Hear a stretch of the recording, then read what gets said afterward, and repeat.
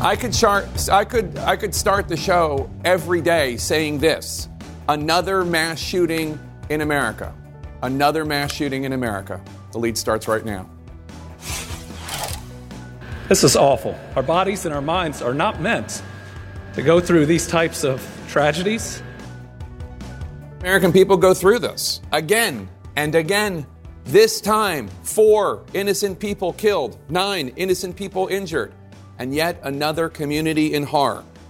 Today, after a mass shooting in Louisville, Kentucky, after a lone gunman opened fire in his workplace, a bank. The governor himself says he knew one of the victims killed. Plus, emergency moves by the Justice Department and a drug manufacturer today, trying to hit the brakes on a ruling from a Texas judge appointed by Trump that effectively would ban the availability of a popular abortion pill. And classified Pentagon documents leaked online, revealing top secret information on allies and adversaries. This leak different from previous ones because of how fresh the intel is. I'll speak with the House Intelligence Committee chairman, who was set to be briefed on the matter just moments ago.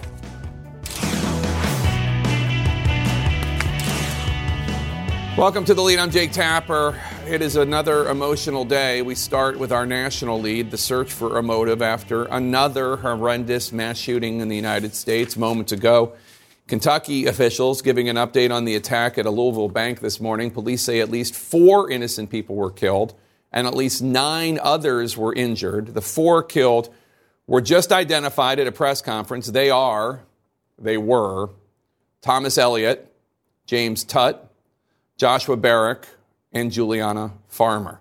The police chief revealed that one of the officers injured was brand new to the job today.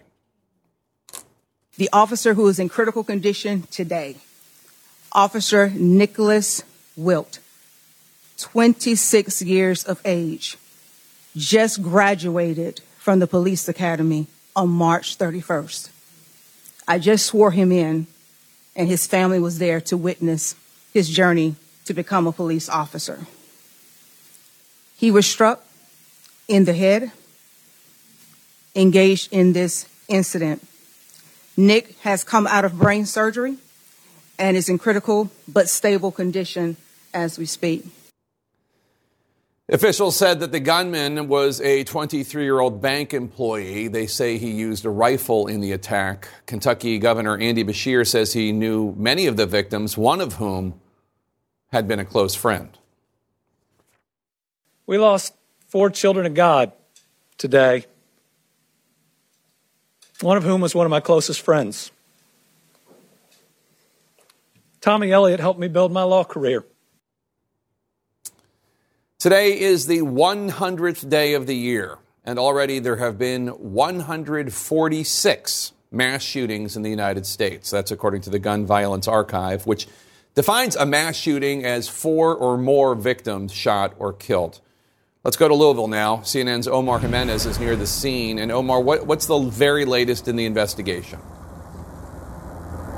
Well, Jake, we heard from public officials really for the first time trying to process in real time while also trying to continue leading their communities. We know the shooting happened early this morning around 8:30 or so before the bank had opened. Police responded in just 3 minutes, but even in that time, 4 people were killed before there was an exchange of gunfire between law enforcement and the shooter. And as we understand, the shooter was killed by gunfire. As you mentioned, a 23-year-old employee at the Old National Bank, who police say may have been live streaming the event as it was happening. Outside of those killed, 9 were taken to the hospital, including a police officer, 26-year-old Nicholas Wilt, an officer who had just graduated from the police academy. We learned from the police department today that he was shot in the head and is in critical condition, as the interim police chief thanked him as being one of the brave ones who ran towards the gunfire here. And the mayor here, Craig Greenberg, may have summed up the sentiments from public officials here best. Let's be clear about what this was. This was an evil act of targeted violence, Jake. And Omar, both Governor Beshear and Louisville Mayor Craig Greenberg say they lost friends in today's shooting. What do we know about the victims? Yeah, I mean, obviously these are two officials that have jobs to do in their official capacity, but it's a reminder of how close-knit many of these communities here, especially in Louisville. We got the names of the 4 killed. They are Joshua Barrick, Thomas Elliott, or Tommy Elliott as he's been described, Juliana Farmer, and James Tutt. In particular, Tommy Elliott, Governor Andy Beshear said this was someone who helped him build his law career, one of his closest friends. And so that while he's trying to lead, he's also trying to process. And while he did say there is going to be a time to grieve, or that they want time to grieve here and focus on the victims, he also wanted to commend those who rushed in to prevent even more lives from being lost. Governor Beshear has ordered flags to be ordered at half staff as this community begins to try and process things. But separately, as for those that were transported to the hospital, 3 were already released, but the head of the chief medical officer at the University of Louisville Health says that every single person that's arrived, none of them has increased to that deceased level, but obviously that's something that could change in the coming days, Jake.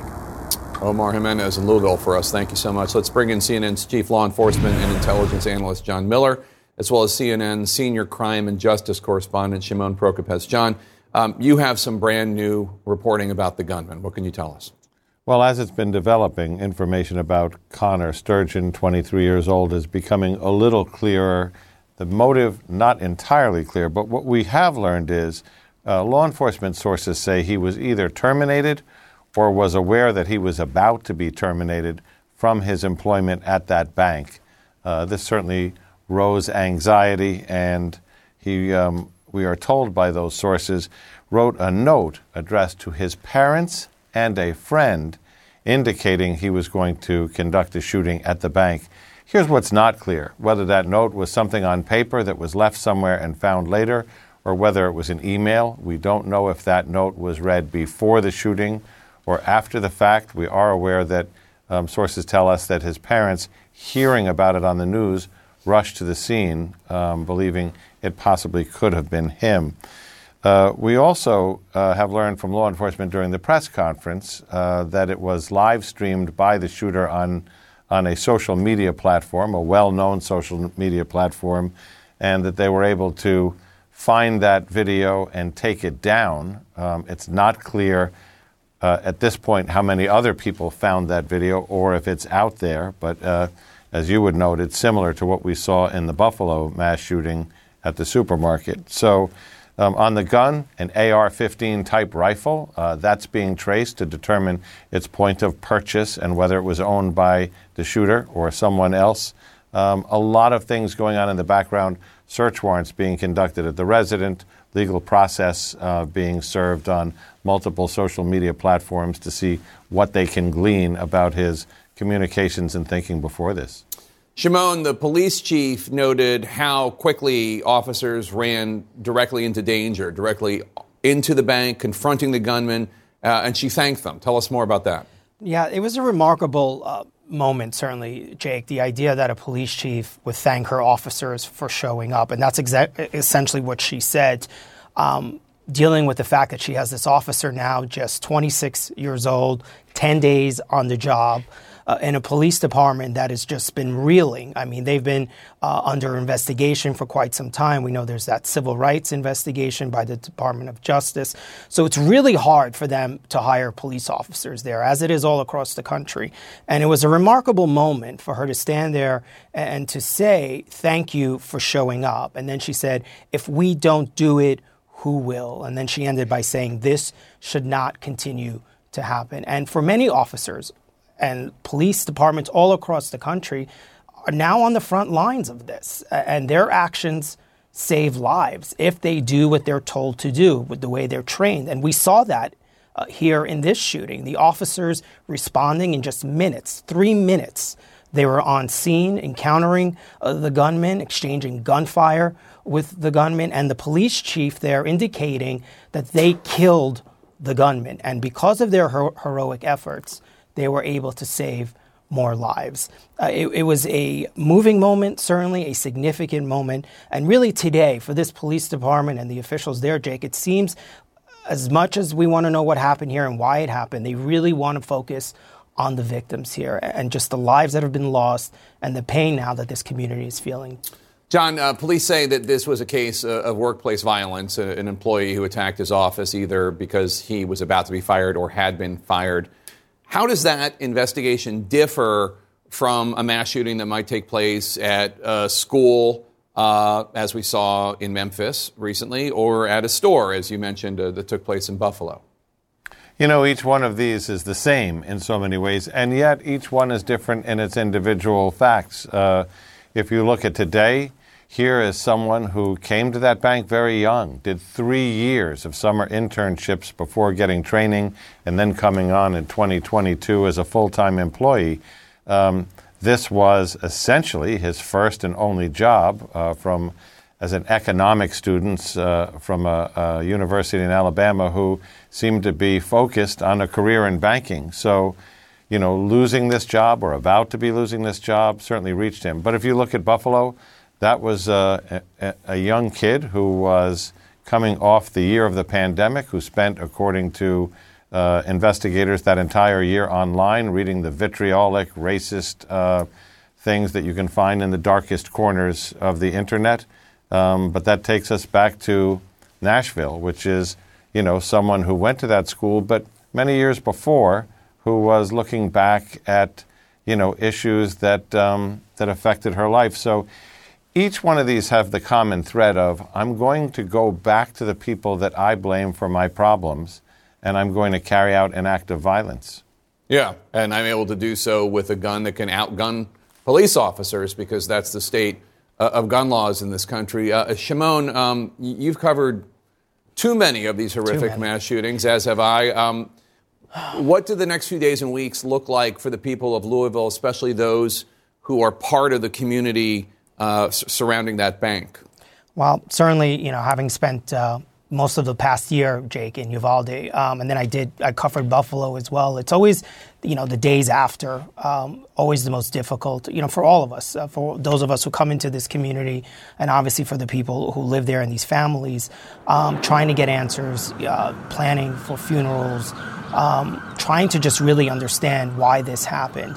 And the other thing really that I'm always struck with, and we heard the governor and the mayor talk about, are the survivors and what happens to them and the way they feel and how much they suffer, both physically and mentally. And then they also have something that's not really talked a lot about, is survivor's guilt, and dealing with that and their families having to deal with that. So it's going to be a very emotional day, because in many ways, victims often are left wondering, what if someone what if we did something different? What if someone knew something? What if, you know, there were better laws? What if somehow, you know, we didn't allow this gun to get into this man's hands? Those are the kind of questions that they start to ask, and the guilt that the families live with. And then also, just briefly, for the police officers and sort of the pain that they're going to have to be dealing with in the coming days as well. But it's all around just going to be a really painful time for that community.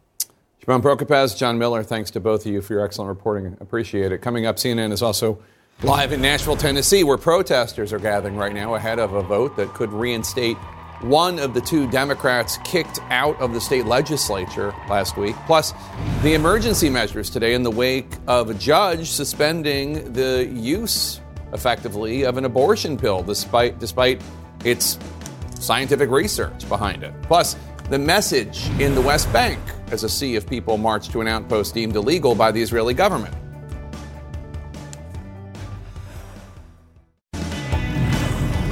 Also in our national lead today, we're just minutes away from a rally in Nashville in support of reinstating State Representative Justin Jones to the Tennessee legislature. This comes after he was removed last week by House Republicans, who said that Jones, along with two other Democratic representatives, broke the rules by leading, a rowdy gun reform protest to the House floor. In about an hour, the Nashville Metropolitan Council will meet in a special session, and they will vote on whether Jones will be appointed to fill, on an interim basis, his own legislative seat until there is a special election. CNN's Ryan Young is outside City Hall. Ryan, how likely does it seem that it will be that Jones will be appointed to fill his own seat? Well, it seems very likely at this point, Jake. I can tell you there's a lot of energy behind this. You think about a 4 o'clock meeting at City Hall. Doesn't really get this kind of attention normally, especially in the national spotlight. But what we've seen here, this really has galvanized people across the country. They actually want to be here. And we've talked to folks as far away who's come from several different states over who wanted to be here for this vote because they think democracy is in trouble. This vote here, we've been talking to people who've been watching the council for years. They believe they will vote to send Jones back. There'll also be some symbolic measures that will take place in the next half hour or so. But listen to one of the council members talk about how they plan to push this forward in the next hour and a half or so. The state legislature, the House of Representatives, does go in at 5 o'clock tonight. We are meeting, the city council's meeting at 4:30. We expect to move very, very quickly. We could have our certified results back up there by 5 o'clock, and then it will be in the state's hands once again whether they accept that tonight. Now, Jake, when this happens, they plan to walk out those doors there, and they plan to march all the way down the street to the state capitol with the minutes from that vote in their hand to try to get Member Jones back in his seat tonight so you can understand the symbolism in all of this. And you can see folks are starting to gather from all across this community to have their voices heard again. Yeah, and while we're reeling from the Louisville shooting, we should remember the impetus for all of this was the shooting at Covenant School in Nashville. And you're talking to protesters as they gather for this rally. What are you hearing from them? Jake, that's a great question. If you think about what happened today, and now this was all about gun violence, if you come forward, you can see some of the signs that people have about gun violence. Of course, when I go to show it live, they've already split, but people have shown up with those signs and say, look, we want to stop gun violence. That's the conversation they want to have here. That's the one they want to make front and center. We talked to a woman from East Tennessee who came here who said, look, she is a Republican, but she could not believe that these members were pushed out in the way they were, especially when it comes to this subject. It's the parents who really are galvanized around this right now because they are concerned about what's happening in schools, especially around those high-powered weapons. So they want to see something change, and they believe this could be the first step. Again, they believe this will happen. There will be a march that follows that goes all the way to the state capitol. Jake? All right, Ryan Young in Tennessee, thanks so much. Coming up next, the chairman of the Select House Committee on Intelligence will be here just moments after he got a classified briefing on those top-secret Pentagon documents that leaked online. Stay with us.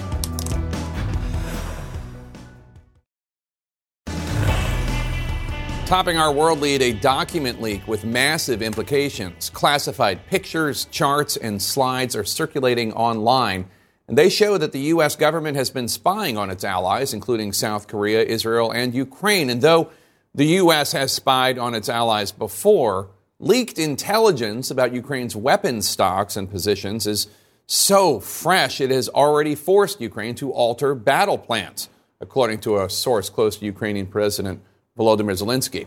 And now, as CNN's Oren Lieberman reports for us from the Pentagon, U.S. diplomats are racing to attempt damage control with key allies. A damaging leak from some of the highest levels of the Pentagon, rattling U.S. officials who fear the revelations could jeopardize sources and hurt U.S. relations abroad. Among the 53 classified documents reviewed by CNN, a detailed look at key shortages in Ukraine's air defenses and battlefield assessments with the war in a critical phase and Ukraine preparing for a counteroffensive. The documents were posted on Discord, a messaging and chat platform, in recent weeks, where they resided unknown to the Pentagon until they were picked up and disseminated further. The Department of Justice has opened a criminal investigation into the leaks. The U.S. government is reviewing how this type of intel is shared. The Pentagon has already taken some steps to tighten the flow of such sensitive information. We're taking this very, very seriously. There is no excuse for these kinds of documents to be in the public domain. At the top of some documents, an alphabet soup of government secrecy. Top secret. SI Gamma is signals intelligence. No foreign is no foreign nationals, and FISA stands for Foreign Intelligence Surveillance Act. The documents also reveal U.S. efforts to spy on allies around the world. A CIA intel update from March 1st says Israel's spy agency, the Mossad, advocated for protests against the government. The Israeli Prime Minister's office said the report was without any foundation whatsoever. Another document has information on internal deliberations within South Korea to sell artillery ammo that could eventually go to Ukraine. The report came from Signals Intelligence, which includes intercepted communications, and drew backlash from Seoul. 미국 최고의 정보기관이 We strongly regret that the top U.S. intelligence agency had been illegally spying on allies like our country. We strongly demand a thorough investigation and urge that similar incidents do not occur. An official from one of the countries in Five Eyes, a crucial intelligence sharing arrangement between the U.S. and some of its closest allies, said they expected the U.S. to share a damage assessment, even as they conduct an assessment of their own. It's not only the kind of intelligence we collect on foes, but also the kind of intelligence that all nations collect on their friends, too. We do this, other nations do it, too, but you don't like it to be put into the public space. On the diplomatic front, it will be Deputy Secretary of State Wendy Sherman who will smooth things over with allies and partners if needed there. Meanwhile, the Pentagon has not yet named who will lead the interagency here to make sure this kind of thing, this sort of damaging leak, doesn't happen again and to tighten the control of this sort of information. Jake, what's even more troubling perhaps at this point is the Pentagon can't say certainly that there are no more documents that may come out, that have already leaked and are out there already, or that could come out in the near future. All right, CNN's Oren Lieberman at the Pentagon for us. Thank you so much. Joining us now to discuss the chairman of the House Intelligence Committee, Ohio Republican Mike Turner, his first interview since he received a briefing on the leaked documents just a short time ago. Chairman Turner, thanks for joining us. What do you see as potentially the most damaging consequences of all this leaked intelligence, especially given how fresh the information is, just weeks or months old? Right. Well, there's certainly concern here of the damage that could occur as Ukraine prepares for its big counteroffensive, and certainly the support that we have from NATO allies and the United States as we support Ukraine and that effort. You know, this sort of is Russia and whoever has done this sort of taking a page out of our intelligence gathering, where we previously have made public Russian actions as to what they were going to do in the future. Now this information coming forward can affect what we're doing with respect to aid Ukraine and their planning, their logistics, and their training. But these are static documents, and Ukraine certainly is flexible. We have the versatility, as is our NATO allies, to be able to adjust. This does come at a critical time, but we do have the ability, as they try to adjust to this, to continue the pressure on Russia on that eastern front, trying to push them back to the Russian border. You just said something. I just want to get clarification. Are you saying that the Russian government was behind this leak? No, we really have to figure out, where this is coming from in order to be able to stop it. But I think, whoever's done this, I think, as I said, was taking a page out of our book of trying to impact the outcome by where we've previously released Russian intelligence that we've received from Russia that shows what Russia was going to do. Here, these are documents that show what Ukraine and what the United States and our NATO allies are doing. All right, good to get clarity on that. Go ahead. So as we look to where this is, obviously our number one goal is to stop it. Two is to damage control. How do we have to adjust as a result of these documents becoming public? And thirdly, finding out who it is, if it certainly is an American, bringing them to justice, because this obviously is espionage and would rise to the level of being a traitor to your country. Are you confident that the Pentagon has taken all steps necessary to mitigate whatever risks there are? Absolutely. And that was what I was saying about there is flexibility and versatility. These documents are static. They're a picture of a specific time. Both the United States and Ukraine have the ability to modify what they're doing and how they're approaching this issue. And we certainly have plenty of time for Ukraine to do so. So I want you to listen to retired Colonel Cedric Leighton on CNN earlier discussing who might have leaked the documents based on the picture circulating online. He said, I'll just read you what he said. He said, crumpled up paper that probably had been in someone's coat pocket or pants pocket and then spread out to be photographed. So based on that, he said he thought it was somebody, maybe an inside job, somebody who took these papers, crumpled them up, hid them somehow. Do you agree? It's certainly possible. And with the fact that these are photographs, it does give an opportunity for a signature for us to be able to track down these documents. And there is limited access to these documents, and certainly in hard copy. So we do have the ability. I think the Department of Justice is going to be doing an excellent job in tracking down exactly who is responsible for this. Do you think foreign governments, allies that we spied on as revealed in this leak, whether Ukraine or Israel or any others, do you think that they're more irritated that the United States spied on them, or that we did so in such a sloppy way that it was able to get out and leak?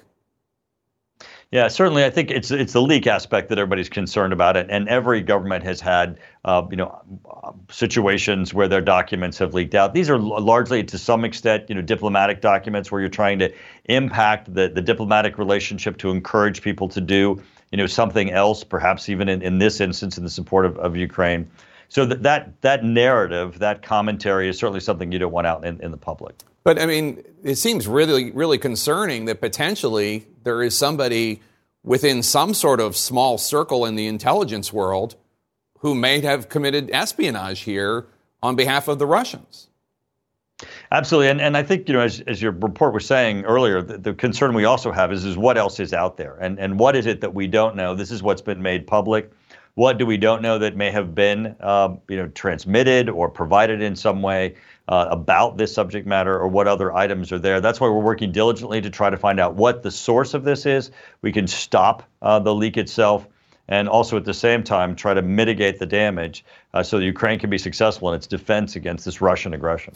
Republican from Ohio and House Intelligence Committee Chairman Mike Turner, thank you so much for talking to us. Appreciate it, sir. Coming up next, I'm going to speak to the mayor of Louisville, Kentucky, who knew one of the victims killed in the deadly attack today in his city earlier. Stay with us.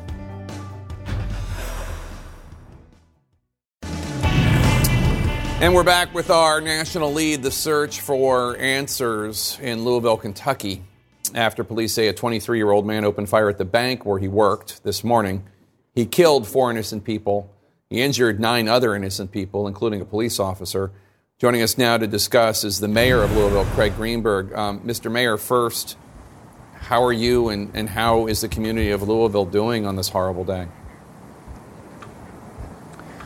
Our city is strong, but today is certainly a horrible, tragic day. I personally lost a very close friend in this evil act of violence. 3 other families also my heart goes out to, and really just extending my love and thoughts and support for all of the victims and their families, and a special thanks to our first responders, whether it was our police officers who arrived bravely and quickly at the scene, who shot the assailant, to the doctors and nurses at the hospital who treated victims as they got there. They are the heroes today and every day. You just mentioned that you knew one of the victims today. I believe is it Tom Elliott that you were close with? That's who Governor Beshear was close with. Yes, the governor and I were very good friends with Tommy, and I was with his wife earlier this morning at the hospital, and it is painful for all of the families, I know. It just hits home in a unique way when you know one of the victims so well. I know that there are others that are still in the hospital, including a police officer who was just a few days on the job, just 26 years old, had brain surgery. Do you know how he or any other of the other survivors are doing? Fortunately, Officer Wilt made it through surgery, and he's in serious condition at the hospital right now, but he is in great hands at U of L Hospital. We're all praying and supporting him. It was just a week and a half ago that I gave him, along with the chief, his graduation diploma from the academy. And so I paid a visit to his academy class that was there at the hospital, offering to support him, offering the support to he and his family today. So we will provide more updates on his condition as we have them. There's one other victim who is in serious condition. We're fortunate we didn't lose more lives today than we did. You mentioned this earlier in your press conference, but in case people didn't see it and others who just don't remember, you yourself survived a shooting at your campaign office last year. What are the people who survived this going to have to grapple with in the coming days, weeks, months? It is a very difficult and challenging time. I had a really unique, surreal experience earlier this morning when we were getting conflicting reports about another friend of mine who we knew was in that meeting. No one could get a hold of him. And as I was leaving the hospital, I saw him and no one from his family had heard from him. And so to see someone who I thought had been killed alive, and this is what we talked about, exactly what you asked about, Jake, and my advice to him from, unfortunately, firsthand experience of being a survivor of a workplace shooting is to be with loved ones, is to embrace yourself with that love, to talk to a therapist. I actually started using a meditation app. I still meditate to this day as a result of following that. I started that practice after the shooting. It is very difficult times. To those who are victims, even if they weren't physically hurt in today's shooting, they are definitely still victims. And so I encourage them to take care of themselves physically and mentally in the days and weeks ahead. I know that the information is just coming in and that this is a day for grieving, not a day for politics. But I will observe that a large part of your campaign platform was combating what you called Louisville's public safety and crime crisis. And I want to invite you to come back when we know more about what happened today so that we can discuss ways it could have been prevented. Because that is a conversation we need to have, maybe not today, but as a society. We've had almost 150 mass shootings this year, and we haven't even had 100 days. You're exactly right, Jake. The only thing I would say in response for today is this isn't about politics. This is about life and death. And so, yes, I welcome that, to have that conversation and to work together with others across Louisville, but really across our entire country, to end this gun violence epidemic. Louisville Mayor Craig Greenberg, thanks for your time. Our condolences to you and the people of Louisville, and I am inviting you back to have that discussion when it is the right time. Thank you for being with us today, sir. Thank you. Coming up next, the emergency request today from the Justice Department, as well as the pharmaceutical company that makes a popular abortion pill after a judge's ruling on that drug Friday evening. Stay with us. In our health lead, the Justice Department just asked a federal appeals court to freeze the ruling of a judge in Texas invalidating the FDA's decades-long approval of the abortion drug mifepristone. That ruling from the Trump-appointed judge, released late Friday, was quickly cast into question when less than an hour later, a judge in Washington state issued a decision requiring the U.S. government to keep that drug available in 17 states and D.C.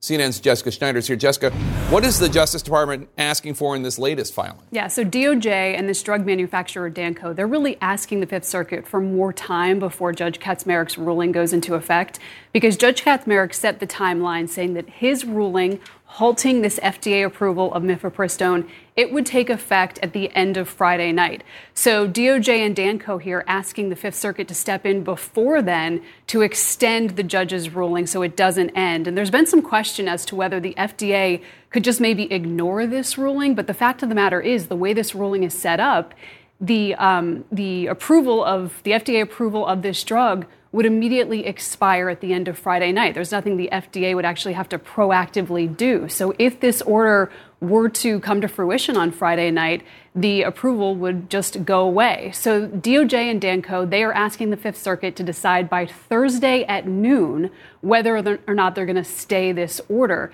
That way, that'll give them enough time to go to the Supreme Court before Friday night. And to give you an idea of just how dire this situation is, according to the doctors here, Danco has actually attached declarations from several doctors. I'll read part of one. This is from an OBGYN in Pennsylvania, saying the district court order staying or alternatively suspending FDA's approval of mifepristone will mean that many patients across my state and our country will not be able to access abortion care at all should mifepristone be unavailable.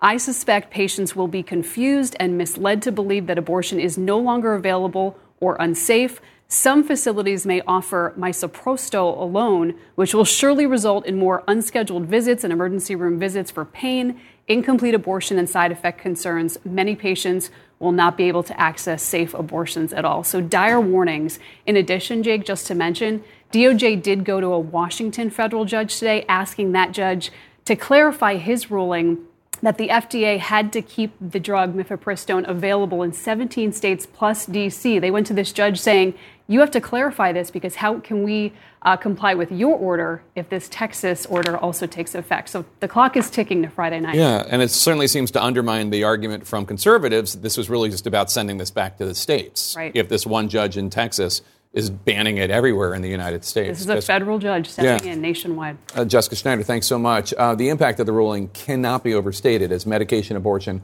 makes up the majority of abortions in the United States. Mifepristone blocks the hormone needed for a pregnancy to continue, and it is the first pill in the two-pill process to end a pregnancy through 10 weeks gestation. A second drug, mifepristone, is then taken within the next 24 to 48 hours. Even though the abortion drug, mifepristone, remains legal for now, at least until Friday, CNN's Elizabeth Cohen reports for us now that some doctors are already afraid to prescribe it in case it does become illegal after future court rulings. At this women's health care clinic in Ohio, Dr. David Burkons is telling women who are expecting to get medication abortions next week that they should change their plans. They're scrambling to change their schedules to get in to see us earlier. Dr. Burkons says his lawyer told him that starting Saturday, he can't give the drug mifepristone for abortions or miscarriages because of a federal judge's ruling in Texas last week. Mifepristone, in a regimen with another drug called misoprostol, is FDA approved for abortion up until 10 weeks after the last period, and they've been used safely for more than 20 years. Data analyzed by CNN shows mifepristone is even safer than some common low-risk prescription drugs, including penicillin and Viagra. Misoprostol can be used on its own in a medication abortion, but it's not FDA approved that way. Studies show it's not as effective, and some doctors say it can make a woman feel much worse. We're more likely to see failures and therefore more likely to need surgical intervention after misoprostol alone. Dr. Erica Werner is chairman of the Department of Obstetrics and Gynecology at Tufts Medical Center in Massachusetts. We train to try to keep people healthy, give them the most evidence-based care, and this ruling really jeopardizes that. We're feeling demoralized. We're feeling scared for our patients. She's hoping that something will stop the Texas ruling from going into effect. We may get advice from lawyers as the week goes on about whether we really need to stop next week. Monday, U.S. Secretary of Health and Human Services Javier Becerra vowed that the Biden administration would use every resource to protect a woman's right to reproductive health care. I say this for every woman in America who may need mifepristone. Mifepristone is still legal for use. Mifepristone is still available today. And we are going to do everything we can within the legal process to ensure that that doesn't change. But at clinics around the country, It's a lot of uncertainty. they don't know what will happen next, if they'll be able to keep giving their patients the best possible care. California announced today that they're amassing a stockpile of misoprostol. Jake? Elizabeth Cohen, thanks so much. Appreciate it. We're going to stay on that story. Just in, CNN has learned that the U.S. State Department has now declared a Wall Street Journal reporter, Evan Gershkovich, wrongfully detained by Russia officially. That designation comes roughly 12 days after his arrest. Ahead, I'm going to speak with a close friend of Gershkovich about how the process has impacted any effort to bring him home. Stay with us.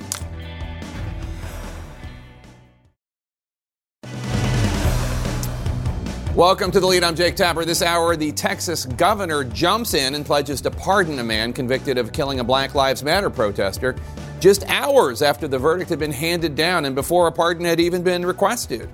Why?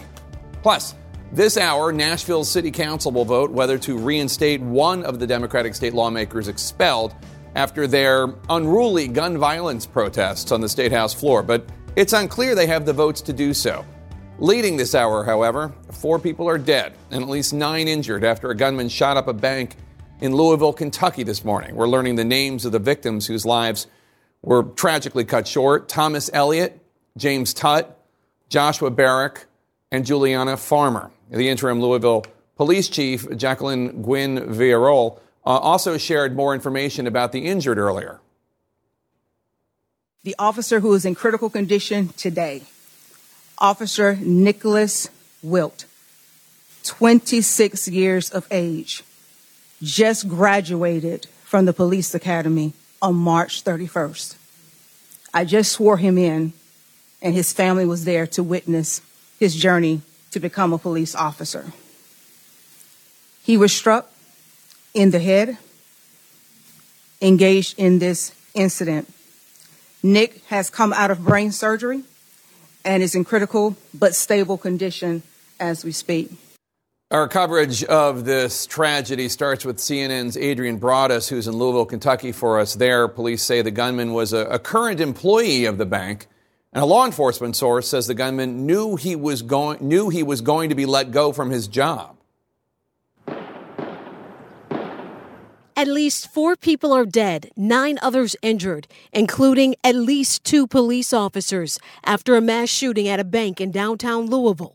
3 which are in critical condition, including our officer. 3 who are listed in non-critical condition, and 3 who have been treated and released.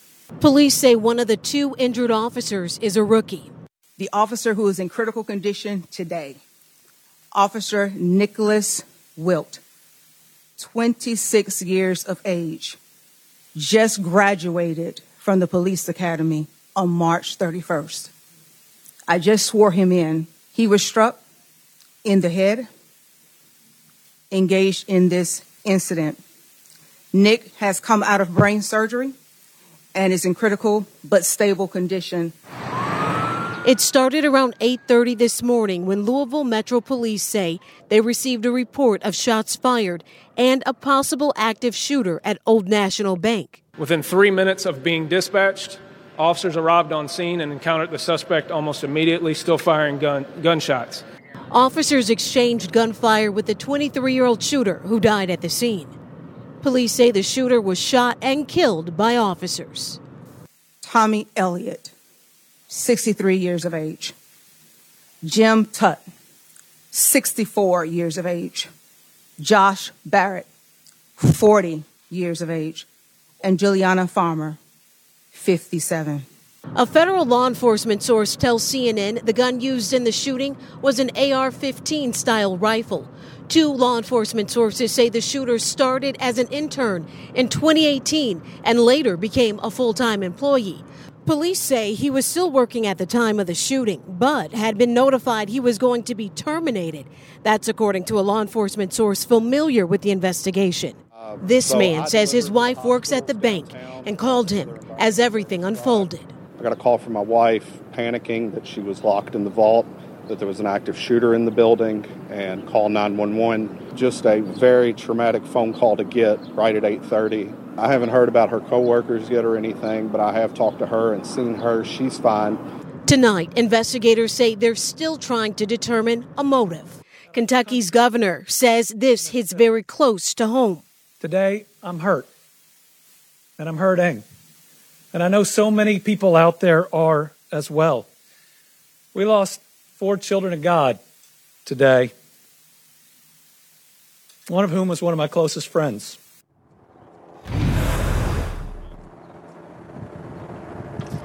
Tonight, this community and those outside of this community are hurting. We also learned earlier today that the 23-year-old shooter live-streamed the incident. Back to you, Jake.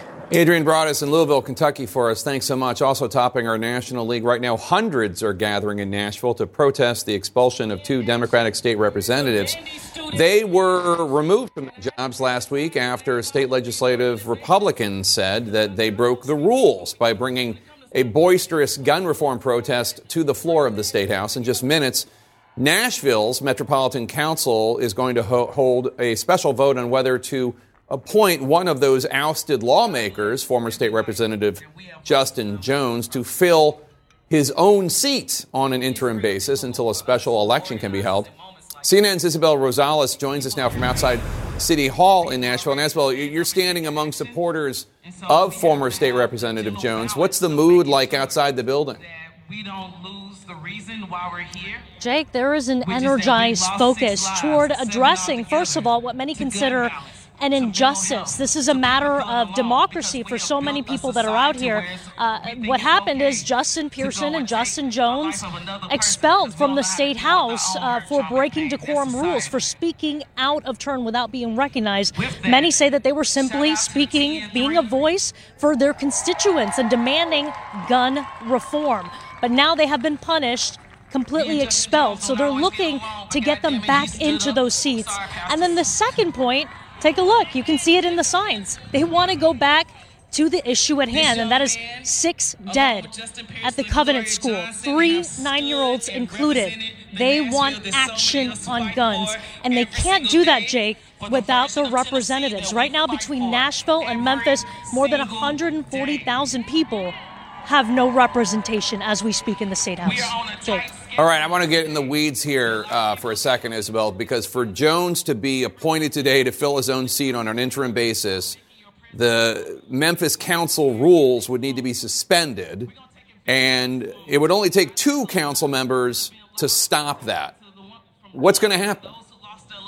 Right, Jake, that's going to be a critical vote. The suspension of a rule that does not allow the council to both nominate and appoint somebody within the same meeting. So it just takes, as you mentioned, 2 council members to object, and then that measure fails. What does that mean then? That means that they're going to have to wait 4 weeks in order to nominate Jones. When it comes to actually appointing Jones, I'm told by council members that they are confident that they have the support there. And also new reporting, Jake, we are hearing from a Metro official that the mayor's office has quietly been encouraging council members here not to object. So here in the next couple of minutes, that council meeting is going to start, that special meeting. And what we're going to see afterwards is this large crowd of people marching over with the council meetings to the State House, demanding that their voices are heard. All right, Isabel Rosales in Nashville for us. Thanks so much. One of the council members who will be in this special meeting joins us now. Councilmember Brett Withers. Councilmember Withers, thanks so much for joining us. The meeting's just minutes away. It's only going to take 2 council members to oppose suspending the rules, which would stop Justin Jones from being appointed to fill his own seat today. Do you have the votes to have him become the interim state representative? I believe that we do, and we've had hundreds, if not thousands, of emails, not only from District 52 constituents, but constituents throughout Nashville and Davidson County and the state of Tennessee asking that we do just that. So I believe that not only do we have the votes to confirm Justin this afternoon at 4:30, I would strongly encourage any of my colleagues to avoid objecting to the suspension of the rules. There are just so many people who are hurting right now and are angry, justifiably angry, and that this is not an appropriate time to play political games like that. We need to get Justin Jones back to his rightful place representing House District 52 in the General Assembly. And either way, whether it's the rules are suspended or this vote takes place in 4 weeks, you have the votes to reappoint Jones, right? It's just a question about whether it's going to happen today or in 4 weeks. We do. That's correct. However, our General Assembly could potentially have already adjourned by the time that he would be in under that 4-week scenario. So we have critical votes that the General Assembly is taking that pertain to Davidson County, many of which are harmful to Nashville and Davidson County. We need Representative Jones back in his seat, at least to be able to cast votes on those critical measures that are before the General Assembly this evening and tomorrow. So I implore my colleagues not to play political games, to listen to the will of all of the voters, and to place Justin Jones back in his rightful place in the General Assembly this evening. And just to remind our viewers, last week there were 3 state representatives up for expulsion. State Representative Justin Jones and State Representative Justin Pearson were expelled. State Representative Gloria Johnson was not. Now, when she was asked why she thought she was spared expulsion, she said, quote, "It might have to do with the color of my skin." Do you agree? Do you think that played a role? I think that we have seen so much racism, frankly, from our General Assembly that definitely plays a role. I will say as well that Representative Johnson had a legal defense, and it is true that she focused her defense a little bit more on evidence of what she did and did not do during the proceedings. But nevertheless, the results speak for themselves and really speak to the level of racism that we've seen from our General Assembly for quite a long while now, and seemingly getting worse and worse every year. So this is telling, and the Tennessee State Legislature speaks to why we need to get Representative Jones back in. Yeah, the Tennessee State Legislature is made up of 75 Republicans and 22 Democrats in the aftermath of the expulsions. Many have been quick to blame gerrymandering for the supermajority Republicans hold in Congress, and thus the action taken expelling the lawmakers. The former U.S. Attorney General Eric Holder tweeted, quote, "Without gerrymandering, there would be no expulsions." Now, to be clear, Tennessee is a largely Republican state, but it doesn't seem to be a 75% Republican state. Do you think gerrymandering is to blame? I think gerrymandering definitely has played a role in a lot of our state districting. We also recently lost our Nashville congressional seat that we've had for 150 or some years due to that very same gerrymandering policy. But there's no question that in drawing the state Senate and state House lines, that gerrymandering played a role to make it very, very difficult to elect Democrats, women, or persons of color in many areas where otherwise they would be able to support them throughout Tennessee. All right, Council Member Brett Withers, you have a vote to take. Good luck to you. Thank you so much. Thank you. Coming up, we're going to bring you the latest live from Nashville when that vote happens in just a few minutes. Plus, an unusual legal move. The Texas governor promises to pardon a convicted murderer before he'd even been sentenced. Then, will your gas car be an antique in just a matter of years? The new rule that is meant to drive people into electric vehicles.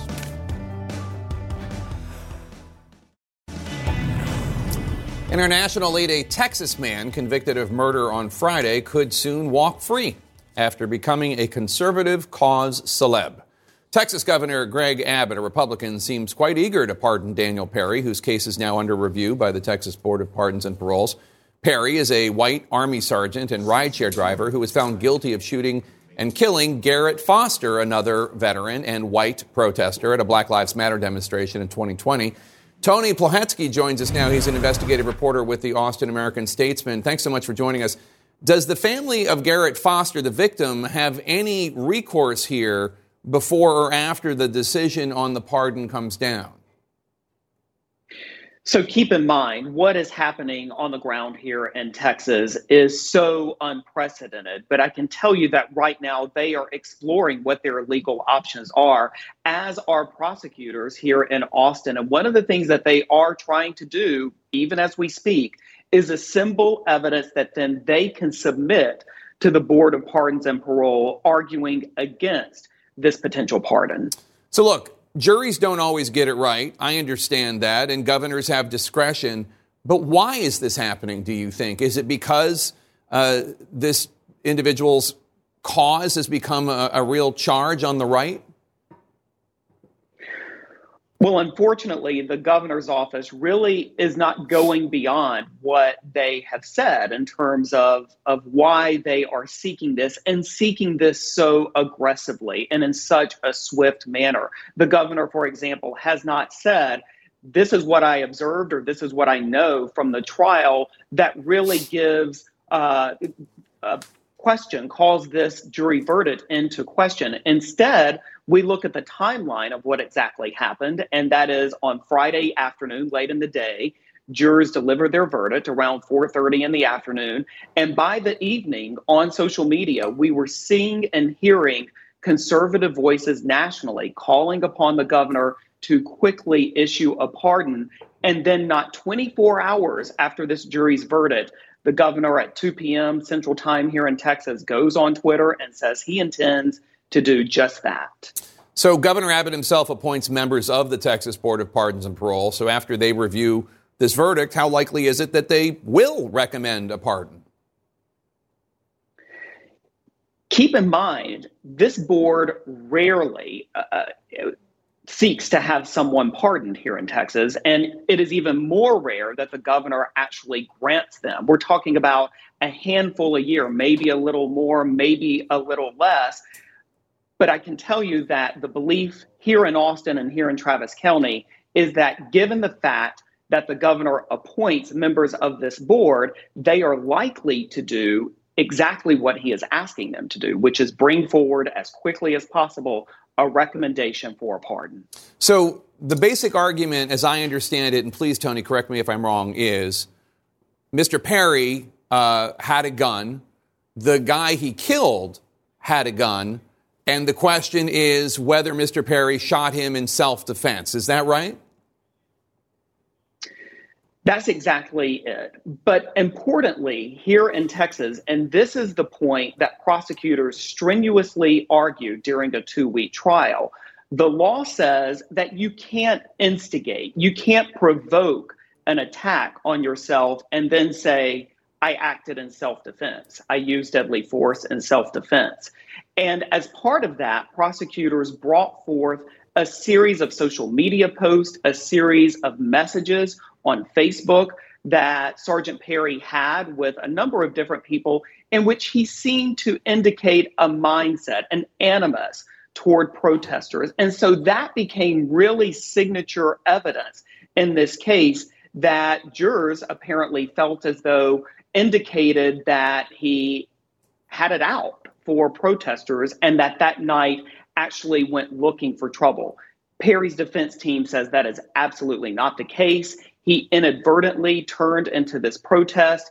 He felt threatened by Garrett Foster and this AK-47. And so, according to them, he fired in self-defense. Is there any suggestion that that Mr. Perry, Sergeant Perry, didn't get a fair trial, that there was evidence that was unfairly denied to the jury, any sort of malfeasance at all that would suggest that Sergeant Perry didn't get due process or justice?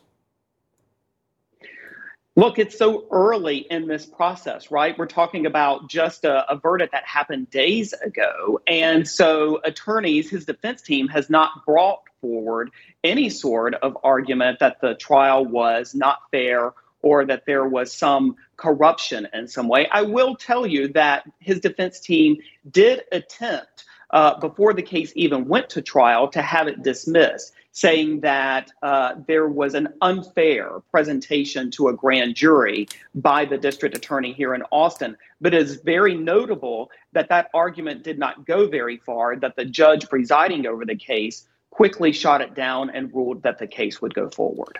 Yeah. Well, Sergeant Perry deserves justice, but Garrett Foster, the victim, the murdered man, he deserves justice as well. I look forward to hearing more about this and whether or not Governor Abbott, has some sort of grounds for why he wants to pardon this individual. Tony Poletsky, thank you so much. Really appreciate it. Thank you.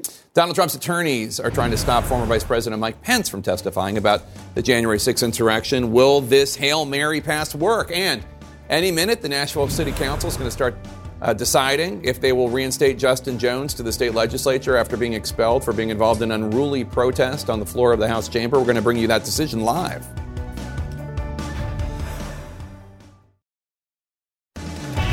In our politics lead, Donald Trump has filed a long-shot appeal to stop former Vice President Mike Pence from testifying before a federal grand jury, according to a source. This is part of the special counsel's investigation into Trump's attempts to overturn the 2020 election. And CNN's Evan Perez joins us now live. Evan, Vice President Pence could come before the grand jury theoretically as early as this week. Right. What is the Trump team's strategy here? Well, Jake, they're trying to make every effort to try to prevent this testimony from happening, as they have done with any number of previous White House, senior White House officials who have been brought before this grand jury. They keep filing these executive privilege claims, and they keep getting turned away by these judges. And so it's unlikely they're going to succeed here. But for Mike Pence, who has given up his right to appeal, Mike Pence already got a ruling that he believes protects at least some of his privileges. The judge here, James Brosberg, he's the chief judge here in Washington, ruled that Mike Pence has to appear, he has to answer certain questions, but he does have some limits, including over when Pence was presiding over the Senate as the president of the Senate. So beyond that, he does have to sit and respond to questions about his interactions with the former president in those weeks before January 6th. So we expect that Mike Pence will have to show up and that the former president will lose again, Jake, as he has in a number of these appeals. All right, Evan Perez, thanks so much. Let's discuss with my panel. I guess the first thing I want to ask is, you used to work for the Trump White House. You resigned in disgust on January 6th. Is that a fair description? Correct. Okay, so if you could ask Vice President Pence anything under oath about that day, assuming that he was willing to participate and tell you, what would you want to know?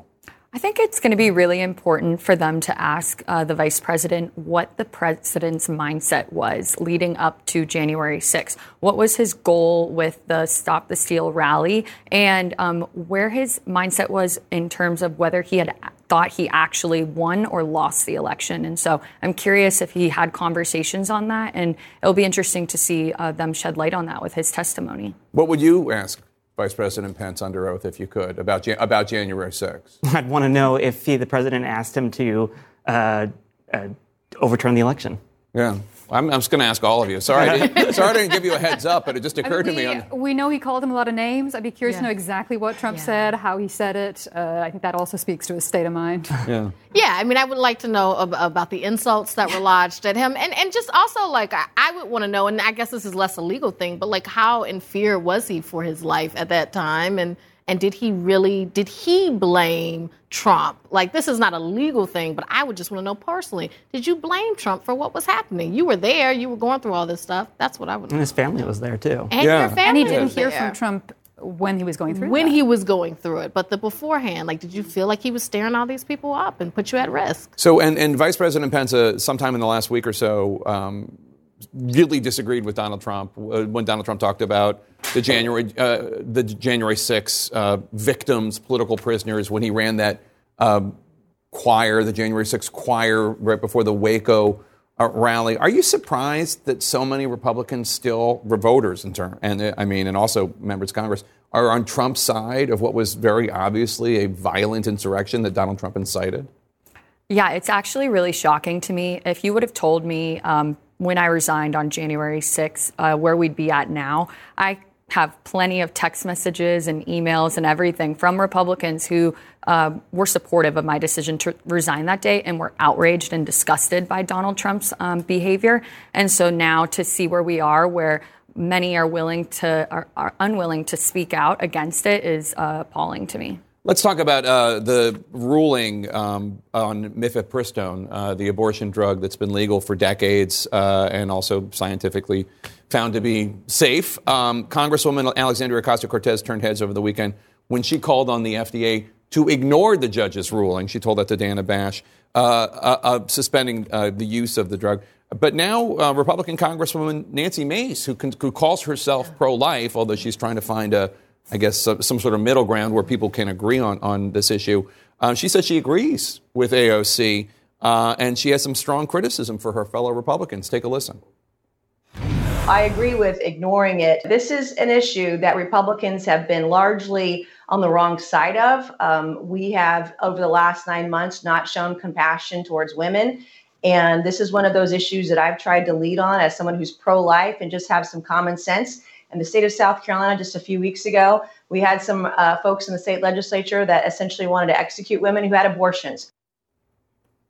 I mean, you know, it's a huge deal to have Nancy Mace say this. But, like, let's set aside, because there are two issues here. Should you ignore a court ruling, I think, is like, you know, in a democracy, I think if you start ignoring court rulings that you don't like, that could have some very serious consequences. But then let's focus on the abortion issue, which is an issue where Nancy Mace is saying, look, we are on the wrong side of this with the public. We keep losing. Republicans keep losing because we are going against something that is really health care. When you look at these, you know, the mifepristone, that is not just for abortions. That's for people who have miscarriages. And if people who get pregnant, they have miscarriages, and then they need medical help. So you're telling them they won't be be able to get medical help. So she is saying, look, we are shooting ourselves in the foot. We have to step back from this. That's what she's saying. So Ramesh Ponnuru was here last week, and we were talking about the vote in the Wisconsin State Supreme Court election where the progressive candidate, and look, Wisconsin's a 50-50 state, but this was not a 50-50 election. She won, and I think it's agreed that she largely won, or there were at least a lot of the motivation was abortion. And Ramesh was saying that this wasn't about a 20-week abortion ban or 15-week abortion ban. This was about a 0-week abortion ban that would happen. Are Republicans not reading the room, do you think, when it comes to that middle ground that Supreme Court Chief Justice John Roberts was trying to find on a 15-week ban? I think that's the question here. And we saw this in Wisconsin, and we saw this in the midterms, and from talking to voters and from polling, that a majority of voters are very uncomfortable with outright bans. They see this as a taking away of health care. They are concerned when you hear stories about people not being able to get the health care they need. This is deeply unpopular. And I think you are hearing more from Republicans like May saying, look, we have to figure this out. We are going to keep losing on this issue. This is a winning issue for Democrats. What do you think?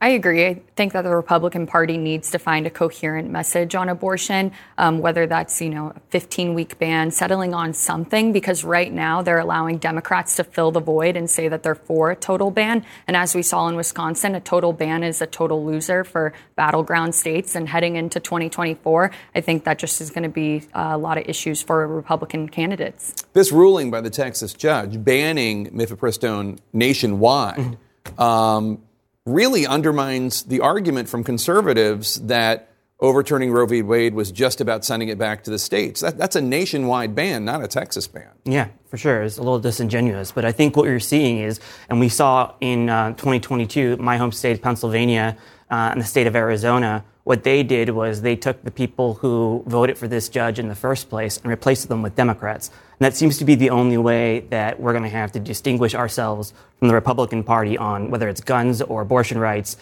is that you just have to elect a Democrat to the Senate and to the White House, because otherwise, look, elections matter, judges matter, and you're seeing that they have an everyday, tangible, livable effect on your life, at least for women. I want to ask you, as a former Biden White House official, earlier today, Al Roker was at the Easter egg roll, and he asked President Biden about his reelection plans. Take a listen. Help a brother out. Make some news for me. I plan on running Al, but we're not prepared to announce it yet. I mean, what is that? I plan on running, but we're not going to announce it yet. So he's running. Yeah, he's running.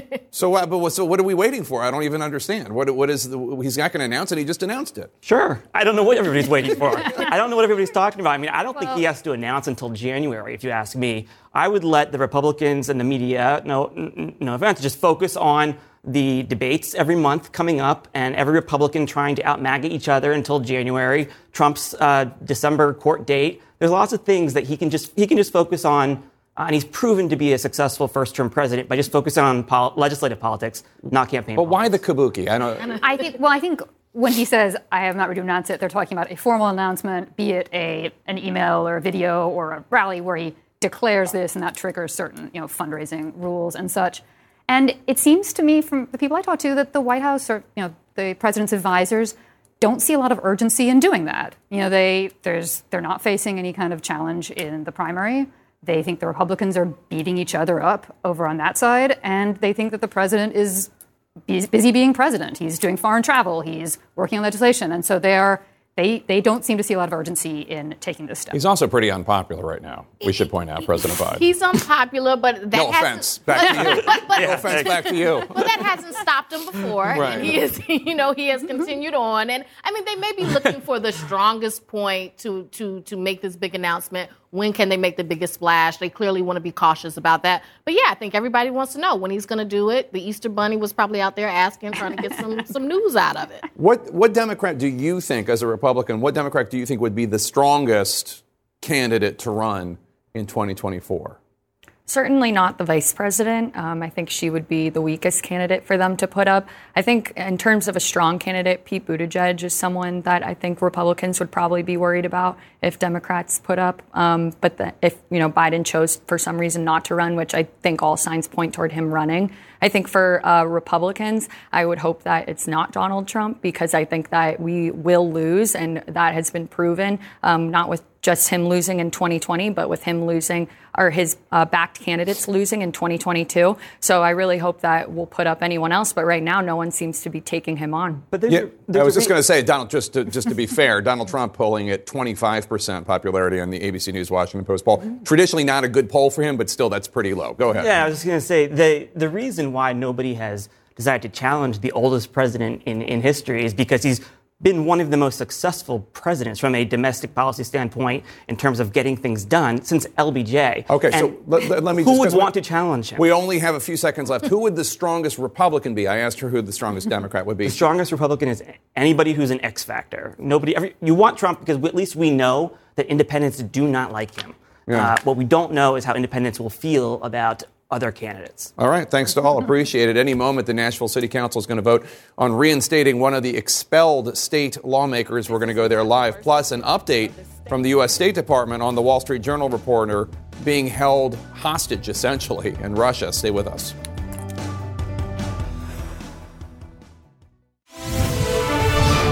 Justin Jones has been elected as the interim successor for the vacant seat of Tennessee House District 52. Pursuant to the state law and the rules governing the metro. So just moments ago, the Nashville City Council voted to appoint Democratic former state representative Justin Jones back to fill his seat on an interim basis. This is after, of course, he was expelled from the state legislature in Tennessee last week. Jones and another colleague were forced out of their jobs by their Republican colleagues after participating in a rather boisterous, if not unruly, gun control protest on the floor of the State House that Republicans say broke the rules of decorum on the State House floor days prior. CNN's Isabel Rosales is in Nashville for us. And Isabel, a quick and unanimous vote. And that's exactly what city council members who spoke with me and the community here at large were hoping for. This is such a big moment, not only for Justin Jones being sent back to his job, but also for nearly 70,000 constituents, people here in the Nashville-Davidson County area who he represents, who for days now have not had a voice, have not had someone to represent them before the State House. So just moments ago, we saw the votes tallying up by machine. 36 council members out of the whole 40 Metro Council voting yes to go ahead and appoint Justin Jones back to his seat as an interim successor. 0 of them that were present voting as an objection. And so now he is the interim successor. The meeting, by the way, Jake, opening up with the mayor, John Cooper, calling this an unprecedented moment and saying this is what was needed because of what we saw at the State House, 2 of them being expelled on decorum rules for leading a protest there on the House floor, calling that unprecedented and urging his members to react quickly. And that is exactly what we saw. Even the nomination of Justin Jones was symbolic as well, with Delisha Porterfield, who ran against Jones for District 52 and lost, nominating him to his position, giving him back that seat again, Jake. All right, great. Thank you so much, Isabel Rosales. Let's go to Ryan Young, who's outside also to talk about this. It's almost like a game of tennis here. The Republicans hit the ball towards the Democrats of Nashville, and they hit the ball back. Yes, Jake, so now the march has already started. They're going straight to the Capitol. From what we're being told, this march is going down here for a purpose because they want to make sure that the state capitol realizes that he is coming back. We are behind this crowd now as we're trying to catch up with the representative. There was a prayer visual before this all started. You can feel the excitement from this crowd who's just excited about the fact that they've been able to turn back what they feel was like an assault on democracy. So this is all happening right now live. We believe they may stop. Oh, hold on, be careful with the stairs there. We believe they may stop to do some sort of news conference at some point, Jake. But the excitement in this crowd is just palpable because they really wanted to send a message. So we're going to walk to try to get in front of this crowd as they march to the Capitol. And at this point, they do plan to talk. Justin Jones going back to the State House. All right, Ryan, keep us abreast of developments there. Keep us abreast of developments there so we can bring that news conference. But in the meantime, let's turn to our world lead because not long ago, the U.S. State Department formally declared American journalist Evan Gershkovich, quote, wrongfully detained The Wall Street Journal reporter has had zero consular access ever since he was arrested by the Russians 12 days ago.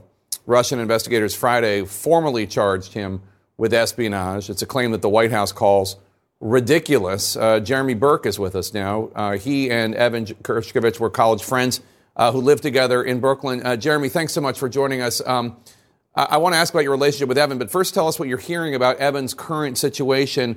We heard he was able to meet with his lawyers, but has he been able to make any sort of contact with any other officials or with family? Sure. Thank you so much for having me on, Jake. Really grateful for the opportunity to share Evan's story. From what we understand, Evan was able to see the Russian legal team working on his behalf last week. And we also understand that he has received a few letters that were translated into Russian that myself and a few other of Evan's close friends and family have written him. So that's what we know right now. As we understand it, he's still being held in solitary confinement, and no U.S. consular officials have been able to see him yet. So that's what we know right now. So you saw a letter from Evan. Is there anything you could tell us about it? No. I did not see the letter from Evan. Letters that we have written have been sent to him. Got it. To clarify that, yes. When was the last time you heard from him in any way? Evan and I spoke a little under 3 weeks ago now. We were just joking back and forth about attending a mutual friend's bachelor party this weekend. And we were, gossiping about former classmates and, other people we know in our network. It was very regular, normal conversation that we have a lot. We're in very close contact. Evan's parents are former Soviet Jews who fled the Soviet Union to come to the United States. Their son went back. By all accounts, he loved his job. He loved his life in Russia. Now he's wrongfully detained in a Russian prison. What is this like for your friend to be going through this nightmare? Yeah, one can only imagine what is going through Evan's head and what he's thinking right now. This is a horrible, awful situation. And not only that, Evan is one of the most extroverted, gregarious, friendly people I know. And you hit the nail on the head, Jake. He really loved his life in Russia. He loved the Russian people. And he went back there to both explore his roots and because he felt like he could make an impact as Russia was changing and becoming more isolated over time. He felt like he could really share their stories in a way that the Western audience could understand. So, I can only guess as to what he's thinking. I'm sure he understands the gravity of his situation. But at the end of the day, we want to center Evan's humanity in this situation, and we really just want to get him back home as soon as we can and as safely as we can. All right, Jeremy, we'll have you back, and we're going to keep telling his story. Thanks so much for joining us. Thank you so much. I appreciate it. Coming up, the Biden administration taking aim at gas cars. Stay with us.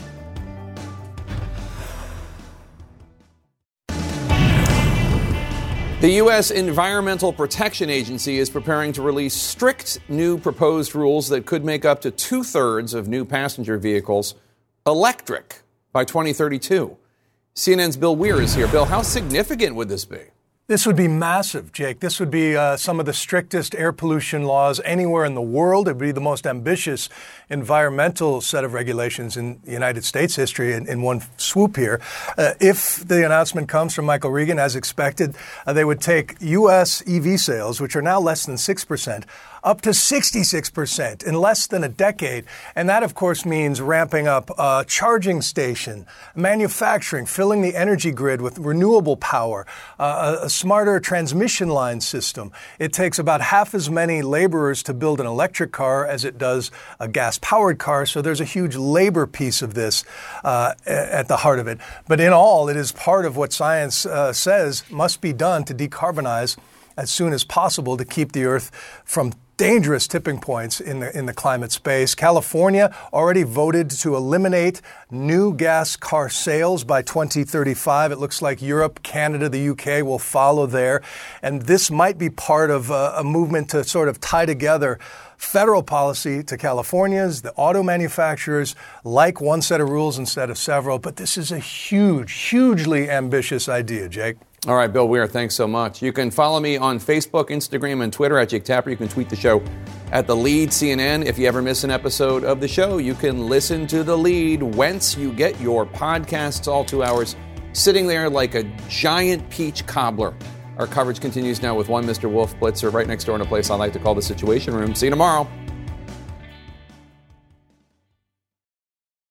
Quality sleep is essential, and that's why the Sleep Number Smart Bed is designed for your ever-evolving sleep needs. So you can choose what's right for you whenever you like. Need a bed that's firmer or softer on either side? Helps you sleep at a comfortable temperature. Quiets their snores. Sleep Number does that. Sleep better together. J.D. Power ranks Sleep Number #1 in customer satisfaction with mattresses purchased in-store. And now, save 50% on Sleep Number limited edition smart beds for a limited time. For J.D. Power 2023 award information, visit jdpower.com/awards. Only at Sleep Number stores or sleepnumber.com. I'm Dr. Sanjay Gupta, host of the Chasing Life podcast. In honor of our 10th season, we want to hear from you. Leave us a message at 470-396-0832 and tell us how you chase life. It could be used on an upcoming episode.